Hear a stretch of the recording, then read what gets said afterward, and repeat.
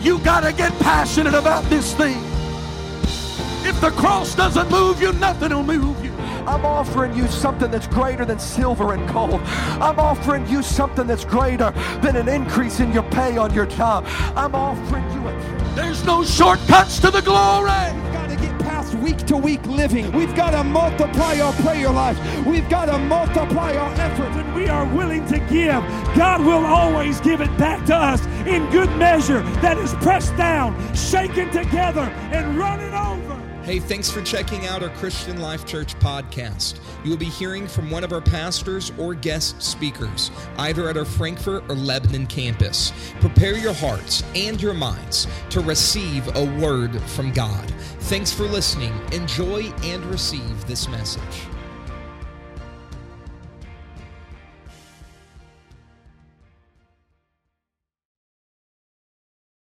Let's worship the name of Jesus a little bit longer tonight.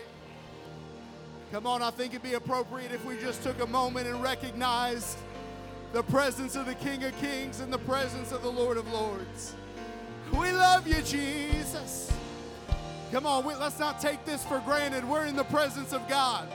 When we lift up our hands together, when we worship the name of Jesus together, His Spirit comes and meets us. I don't know about you. I don't want to make it just another Wednesday night tonight. I don't want to make it just another service tonight. I don't want to just punch in and punch out, but I want to honor the presence of my King and my Savior and my Lord and my God. Oh, do you love Jesus? Come on, does anybody love the name of Jesus? There is deliverance, there is healing, there is redemption, and there is salvation in the name of Jesus. I'm so glad I know Him. I'm so glad to be a part of this church. I'm so glad to be here on a Wednesday night. So thankful for what I feel. Didn't this praise team do an excellent job tonight? Amen. They always do a great job. We really, it'd be so easy to take for granted everything we have as a church. But travel around for a little while, visit a few other churches, and you'll know we are truly, truly, truly blessed. I know it's a Wednesday night, but I do feel like I have a word from the Lord for us. And I promise to do my best to not keep you too long tonight. I promise to do my best to keep it short.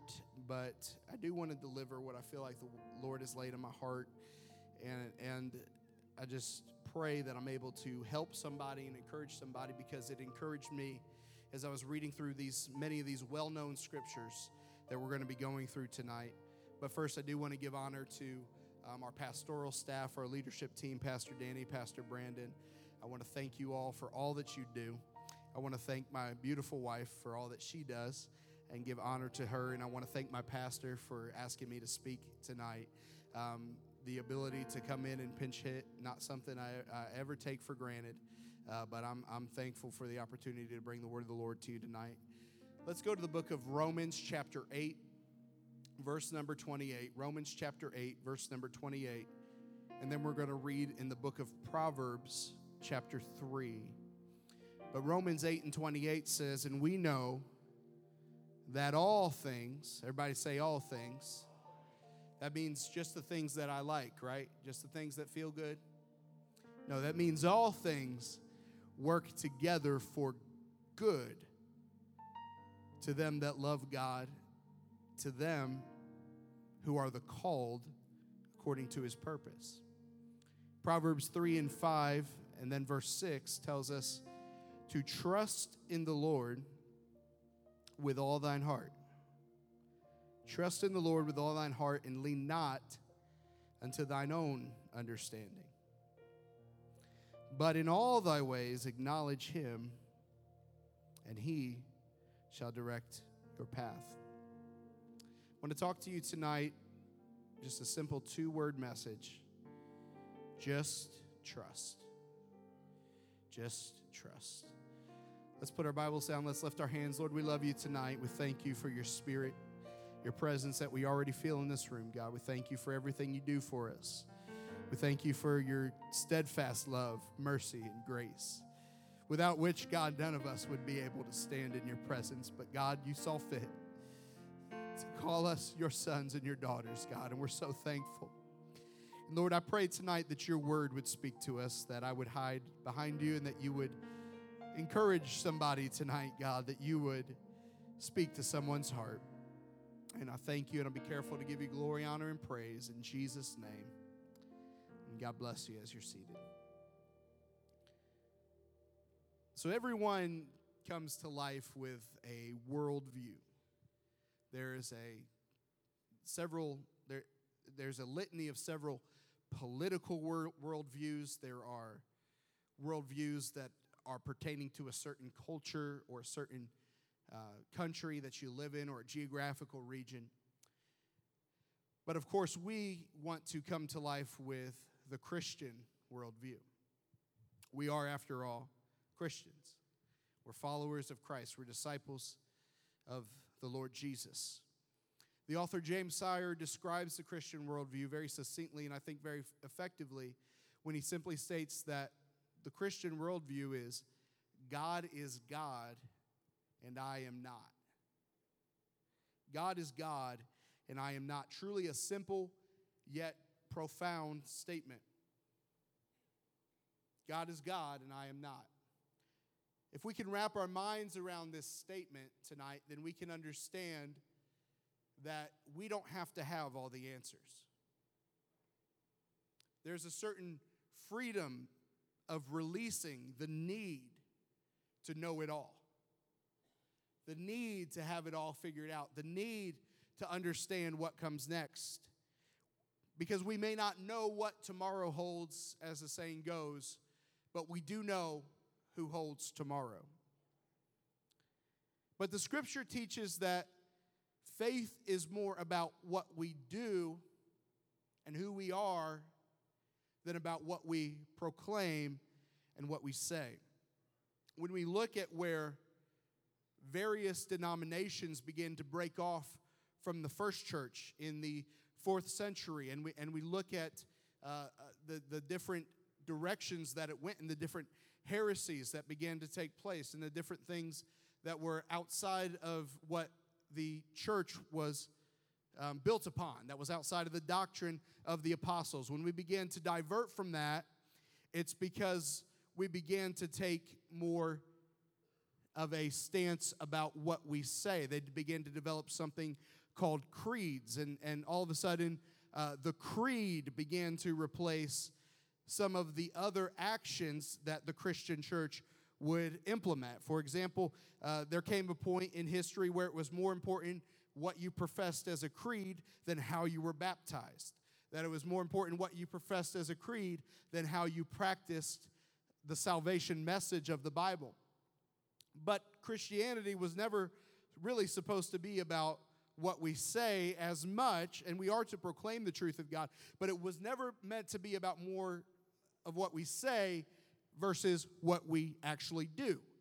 That's why James says that John says that we deceive ourselves if we become hearers of the word, but not doers. But we are to be both hearers and doers of the word. You and I can say that we believe in the sovereignty of God. You and I can say that we believe that God is sovereign. In other words, God is God and I am not. You and I can say that we believe in the Christian worldview and we believe that God is the Lord of our life. We can probably quote the scriptures that we started with tonight. Proverbs chapter 3, 5 through 6 was one of the first scriptures I ever learned in Sunday school. Trust in the Lord with all thine heart. Lean not into thine own understanding. In all thy ways acknowledge him, and he shall direct thy path. However, maybe it's just me, but sometimes my actions tend to indicate that I'm not as comfortable trusting the unseen hand of God as I should be. My words are there because I know what I mentally believe and I know what I know to be true. But if I'm not careful, there are times when I have to actually trust God and I find myself having a hard time with it. It seems embedded in many of us the need to be in control. I tend to be a bit of a control freak. You probably have that tendency as well. At least Most of us in here. Here's a test. If you're going to disagree with me, if you don't believe me, here's a test. Just imagine that you're on a long trip with your spouse behind the wheel. Some of you are shaking your head, elbowing each other. My wife is the best passenger driver that I have ever met in my life. She got her passenger driver's license before she got her regular driver's license. And she always seems to know exactly what I'm thinking and exactly what the other cars are thinking. And she has no problem telling me. In fact, one of the things she often does is gasp out of nowhere when I'm just driving along. Nothing seems out of the ordinary to me. And it's because she thought something was going to happen that wasn't going to happen. Now, why, and I do the same thing to her. Why do we freak out the way we do when we're the passenger of a car compared to the driver? Because we're not in control of that vehicle. And we understand that we can't read somebody else's thoughts. And we're afraid that if they're not thinking what we're thinking, that we can't really trust them to get us to where we need to go safely. But we treat God that way sometimes. Because he tends to take the car in a direction that we don't really like. It doesn't really feel comfortable. It doesn't really feel good to us. And we tend to forget the fact that we've been in his hands all along. It's like those bumper stickers that say, Jesus is my co-pilot. Jesus should not be our co-pilot. He should be our pilot. And we should have our hands off. After all, he's been at it for a long time. He I think he knows what he's doing, right? I think he's been God a lot longer than I've been Justin. And after I'm done being Justin and I go back to the earth and my spirit goes back to God who gave it, he's going to continue to be God. He's going to continue to be on the throne. When we're all together for the millennial reign, when we're all together in heaven, he's still going to be God. He's still going to be on the throne, and he's always been on the throne. But we would like it if he steered our life in a direction that avoided trials and hardships. You're quiet on me. Jesus said this, that in the world you will, somebody say I will, have much tribulation. How's that for a promise of God?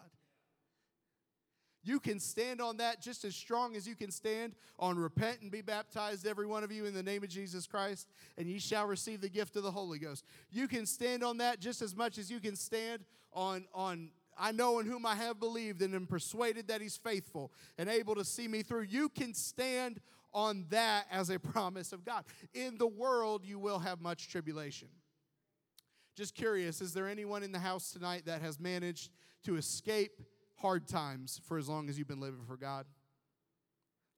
I didn't think so. But when we get there, when we get to the trial, when we get to the storm, it tends that we begin to want to take control of the wheel instead of just trusting that God's got it all figured out and that God already knows what he's doing and that God is going to make a way for me. Jesus also said, be of good cheer, for I have overcome the world. As I was praying over what to teach or preach or whatever tonight, the Spirit kept bringing me back to the same theme in my spirit. I kept feeling God say, let them know that my hand is still on their life. I don't know what you came in here facing tonight, but by the end of this, I want you to leave this place convinced that the hand of God is on your life. You are not just hopelessly floating through space.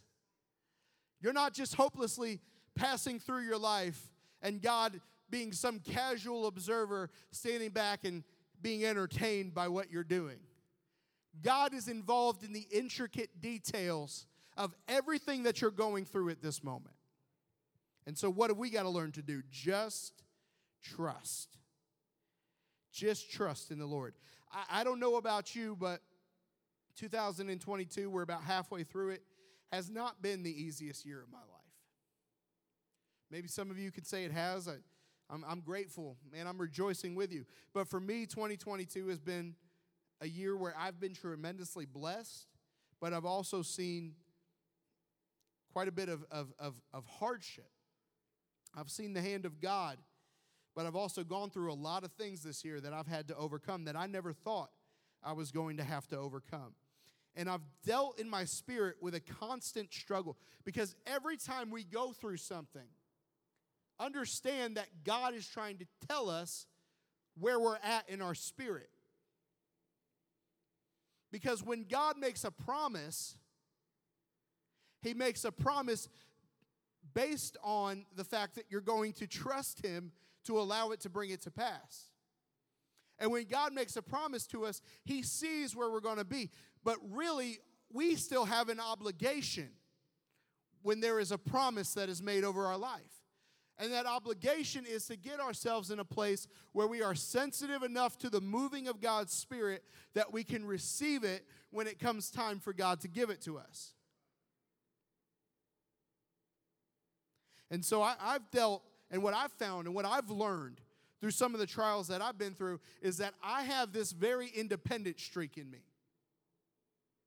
I have this tendency to, as soon as things begin to happen out of my control, immediately rush to figure out, immediately fret, immediately begin worrying, immediately begin rush to figure out, what can I do to get myself out of this situation? And I comfort myself by telling myself, well, God helps those that help themselves. There may be a little bit of truth to that, but that's nowhere in your Bible. In fact, the Bible talks about God helping those who cannot help themselves.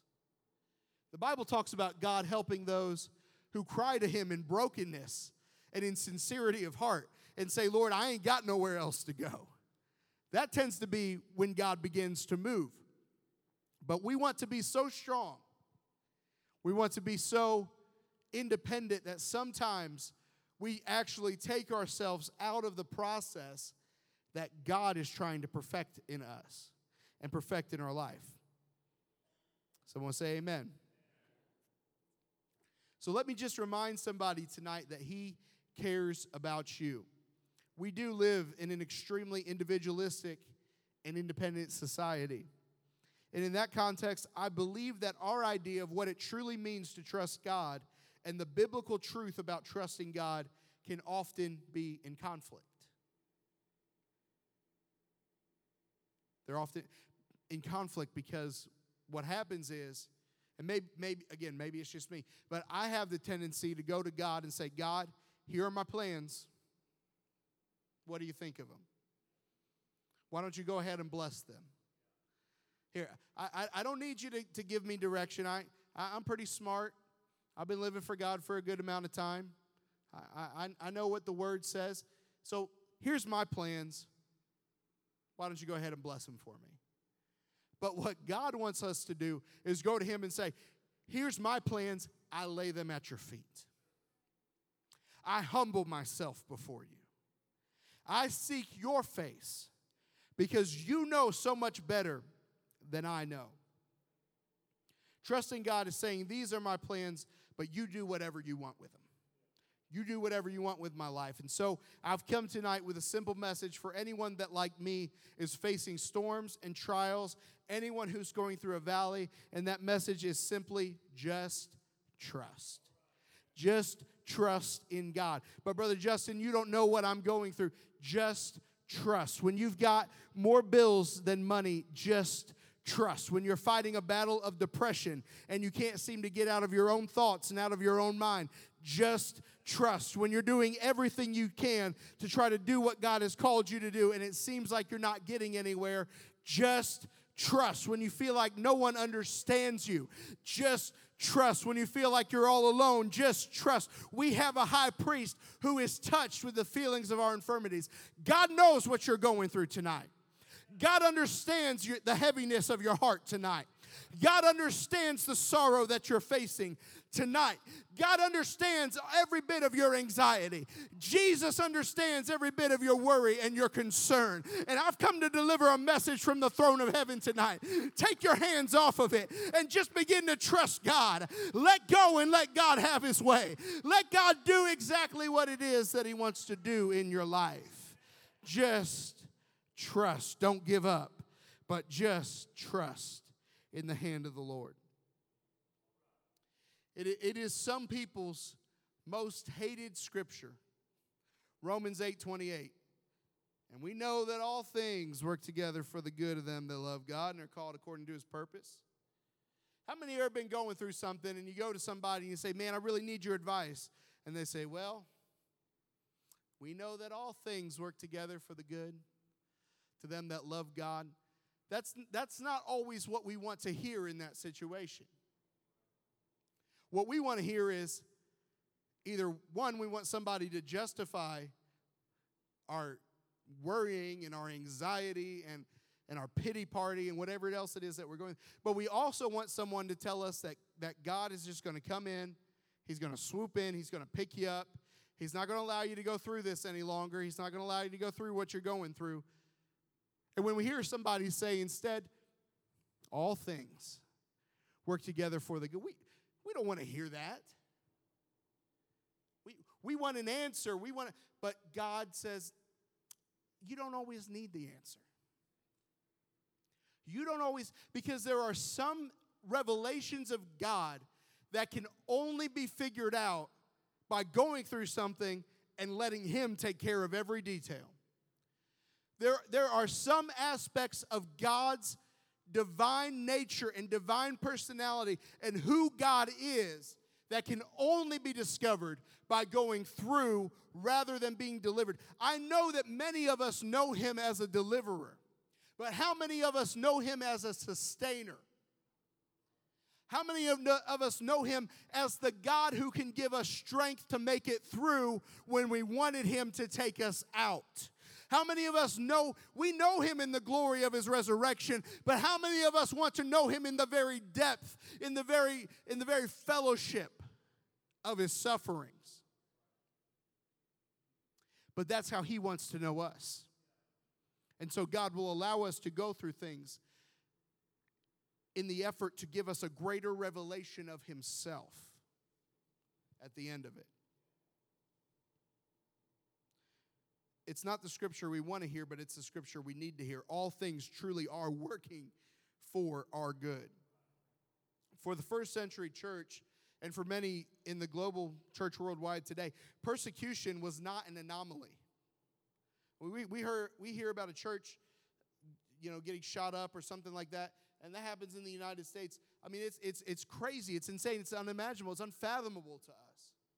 Yet there are churches in the Middle East that it's rare if something like that doesn't happen on a given day.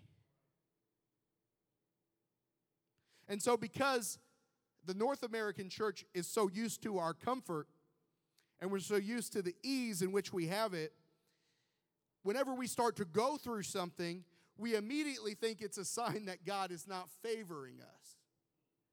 We immediately think it's a sign that God has taken his hand off of our life. But I want to submit to you tonight that if you're going through a situation, it's because God is using it to mold you and shape you into the person he has called you to be so that you can walk into your destiny.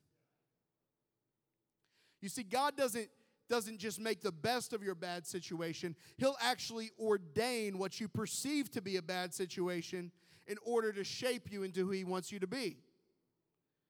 We say, well, I'm going through hard times. I must not be in the will of God. Let me talk to you a little bit about the will of God.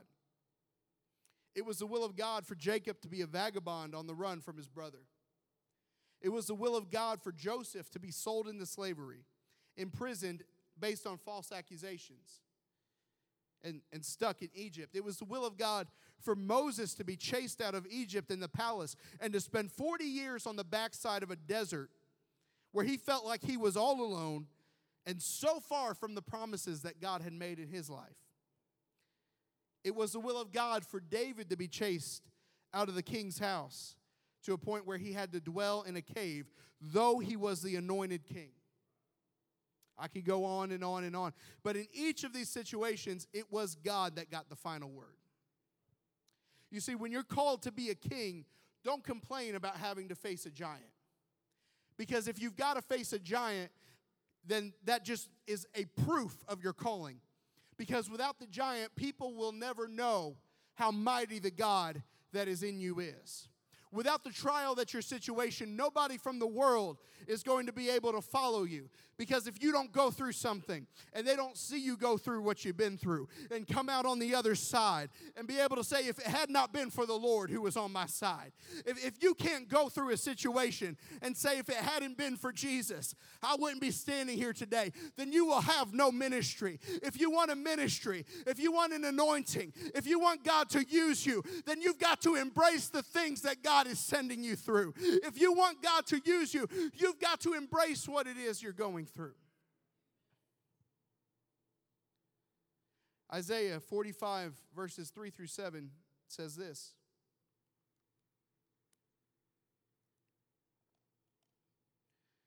And I will give thee the treasures of darkness and riches of secret places, that thou mayest know that I, the Lord, which called thee by name, am the God of Israel. For Jacob my servant's sake, and Israel mine elect, I have even called thee by name.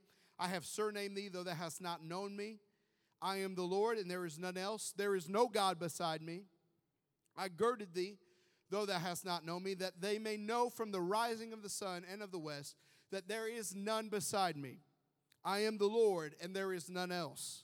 I form the light and create darkness. I make peace and create evil. I, the Lord, do all these things. In the context, the scripture is talking about the king who is going to come and set Israel on the path to freedom from Babylon by capturing Babylon. But also every word of scripture was written for us, for our examples. And just like God sends a conquering army that will eventually work out Israel's deliverance, God allows things to come into our life because he is not just some cosmic force uninterested in the affairs of humanity, but because he is the author and he is the finisher of our faith. And so God will allow conquering armies to come into our life and to put a thorn in our nest and to mess with us a little bit and to make us a little bit uncomfortable, because God is trying to move you and move me and move us into a place where we can receive what it is that God wants to do in our life. Look at the language that this scripture uses. I will give you the treasures of darkness. The treasures of darkness and the hidden riches of secret places. There are some spiritual riches. There are some treasures that you and I can only obtain in the darkness and in the secret places. I'm talking about a prayer life where we really truly know the voice of God. I'm talking about the ability to worship and praise and instantly be ushered into the cloud of God's glory. I'm talking about a steadfast trust in God that can only come because you've found out that the treasure of the dark place is the God who was waiting for you to wrap his arms around you and to carry you through your darkness. When you can only find out that that secret place that you went into, that you were a little nervous about and you were a little scared about, brought you to the secret place of the Most High, where you learned to abide under the shadow of the Almighty. I'm preaching to somebody today that the darkness that you're walking through has a treasure in it, and that treasure is an understanding of God who is there for you in your light, but he's also there for you in your darkness. He's there for you in your peace, but he's also there for you in your calamity. He's there in your good times, but he's also the God of the bad times. He's your way maker. He's your redeemer. He's your deliverer, and he's also your sustainer and your strength and your friend and everything that you need to make it through. We need to just take comfort in the fact that God is sovereign. There is nobody else. There is none beside him. There is none after him. He is God all by himself, and nobody matches his power. There is none like him. And if you're going through something tonight, I want to tell you, the God that you serve is able, and I will make you a promise that if you hold on to his hand, he is going to bring you out. He is going to deliver you. He is going to make a way where there seems to be no way. I wish I had some help from the church in here tonight, because I'm telling you that God is on your side. He is on your side. Jeremiah chapter 17, verses 7 through 8 says, "Blessed is the man that trusts in the Lord, and whose hope the Lord is. For he shall be as a tree planted by the waters, and that spreadeth out her roots by the river, and shall not see when heat cometh, but her leaves shall be green." That means she'll be prosperous, "and shall not be careful in the year of drought, neither shall cease from yielding fruit." I don't know about you, but that's what I want God to say about me. I want God to say that his leaf is green. In other words, I want God to say that he is fruitful. I want God to say that he doesn't have to worry about the hard times, that he doesn't have to worry about the drought, because he is like a tree that is planted by the waters. That's what I want God to say about my life. You see, the devil desires to discourage you through situation and circumstance. But if you'll just hold on to the hand of God, I promise you tonight, he's going to make a way. Just trust in the Lord. Just whatever you're going through, just trust in the Lord. Musicians can come. I'm almost done. A few more scriptures I want to work through tonight. James chapter 1, verses 2 through 4. James is writing to the church, and he says, "My brethren, count it all joy." Isn't that unusual? He says, count it joy when you fall into diverse temptations. That's hard to do. How can we count it joy? Because we know this, verse 3, that the trying of your faith worketh patience. You ever had anybody tell you don't pray for patience? But don't try to take matters in your own hands. Let patience have her perfect work, that she may be perfect and entire. That means mature, wanting nothing. You're provided for. I think it's interesting in this scripture that patience is a feminine word. Let patience have her perfect work. It's written like that because in the Greek it's the feminine. And I think that maybe God ordained it that way because the feminine is that which is able to bear fruit, able to bear children and bring them to terms. Let patience have her perfect work. Just wait on the Lord. For they that wait on the Lord shall renew their strength. They shall mount up with wings as eagles. They shall run and not be weary. They shall walk and not faint. If we stop trying to circumvent the process that God is trying to bring us through and we let patience, God's got this. Hey, I'm worrying. I'm trying to take matters into my own hands. I'm trying to get everything figured out. Let me just step back a moment and say, God, maybe I haven't invited you into my situation yet. Lord, take control. I'm broken before you. I've got nothing else. I got nowhere else to go. You are my first and my last resort. God is going to grow fruit in our life. Romans chapter 8, verses 35 through 38 says, "Who shall separate us from the love of Christ? Shall tribulation or distress or persecution or famine or nakedness or peril or sword? As it is written, for thy sake we are killed all the day long. We are accounted as sheep for the slaughter. Nay, in all these things we are more than conquerors through him that loved us." And Paul says it like this, "For I am persuaded that neither death nor life, nor angels, nor principalities, nor powers, nor things present, nor things to come, nor height, nor depth, nor any other creature shall be able to separate us from the love of God, which is in Christ Jesus." This verse is about predestination. You see, there are some religious groups that took that term and they used it to teach that, well, some people are predestined to be saved and some people are predestined to be lost and there's nothing we can do about it. That's not what the term predestination means in the Bible. But it comes from Romans chapter 8. And the conclusion that Paul makes is nothing shall separate me from the love of, you know what he's talking, from the love of Christ. You know what he's talking about? He's talking about two groups. There's the church and there's the world.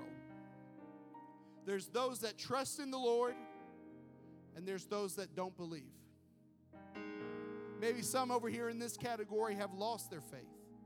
They once were trusting in God. They once were believing, but they didn't let patience have her perfect work, and they let go of the hand of God. They jumped out of the hand of God. But Paul says of these two groups, each of them are predestined. What that means is God has already decided that the church is going to go on to glory. God has already decided that the world is going to be lost. The world is going to burn up. Everything that's in it is going to perish and pass away. But the church is going to go on to glory.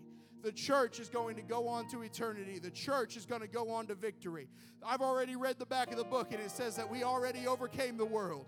We've already overcome the devil by the blood of the Lamb and the word of our testimony. That is the destination of the church. And you and I have to make a decision tonight. Am I going to be a part of the group that's going to perish in the fire? Am I going to be a part of the group that passes away? Or am I going to stay in the church triumphant? Am I going to hang on to the hand of God even when I'm going through a trial? Even when I'm going through a circumstance, am I going to hang on to Jesus? Because I know that He'll make a way. Maybe tonight I've been speaking to you. I'm sure the Lord didn't give me this message for no reason. But if we could stand all across this house, every head bowed and every eye closed. I feel the Holy Ghost walking throughout this building tonight. There's somebody that's facing a trial. There's somebody that's trying to figure out all the answers. You're trying to take matters into your own hands. God has brought this word tonight to remind us that you're already in His hands. Just let go and let God take control of the situation.